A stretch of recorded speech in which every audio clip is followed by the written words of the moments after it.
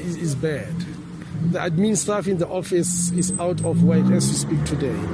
The leagues have actually come to a state. There's no single local football association at the moment as we speak that is actually participating. Development of coaches, development of referees, development of administrators, the interaction with the local government as a sphere of governance in this particular country, it is just bad. No coordination at all. You don't know what is actually happening, and I'm saying to you, it was very bad that football has actually to come to this particular level. But I think, as our council has actually indicated, it was a deliberate abuse of power by the powers that be.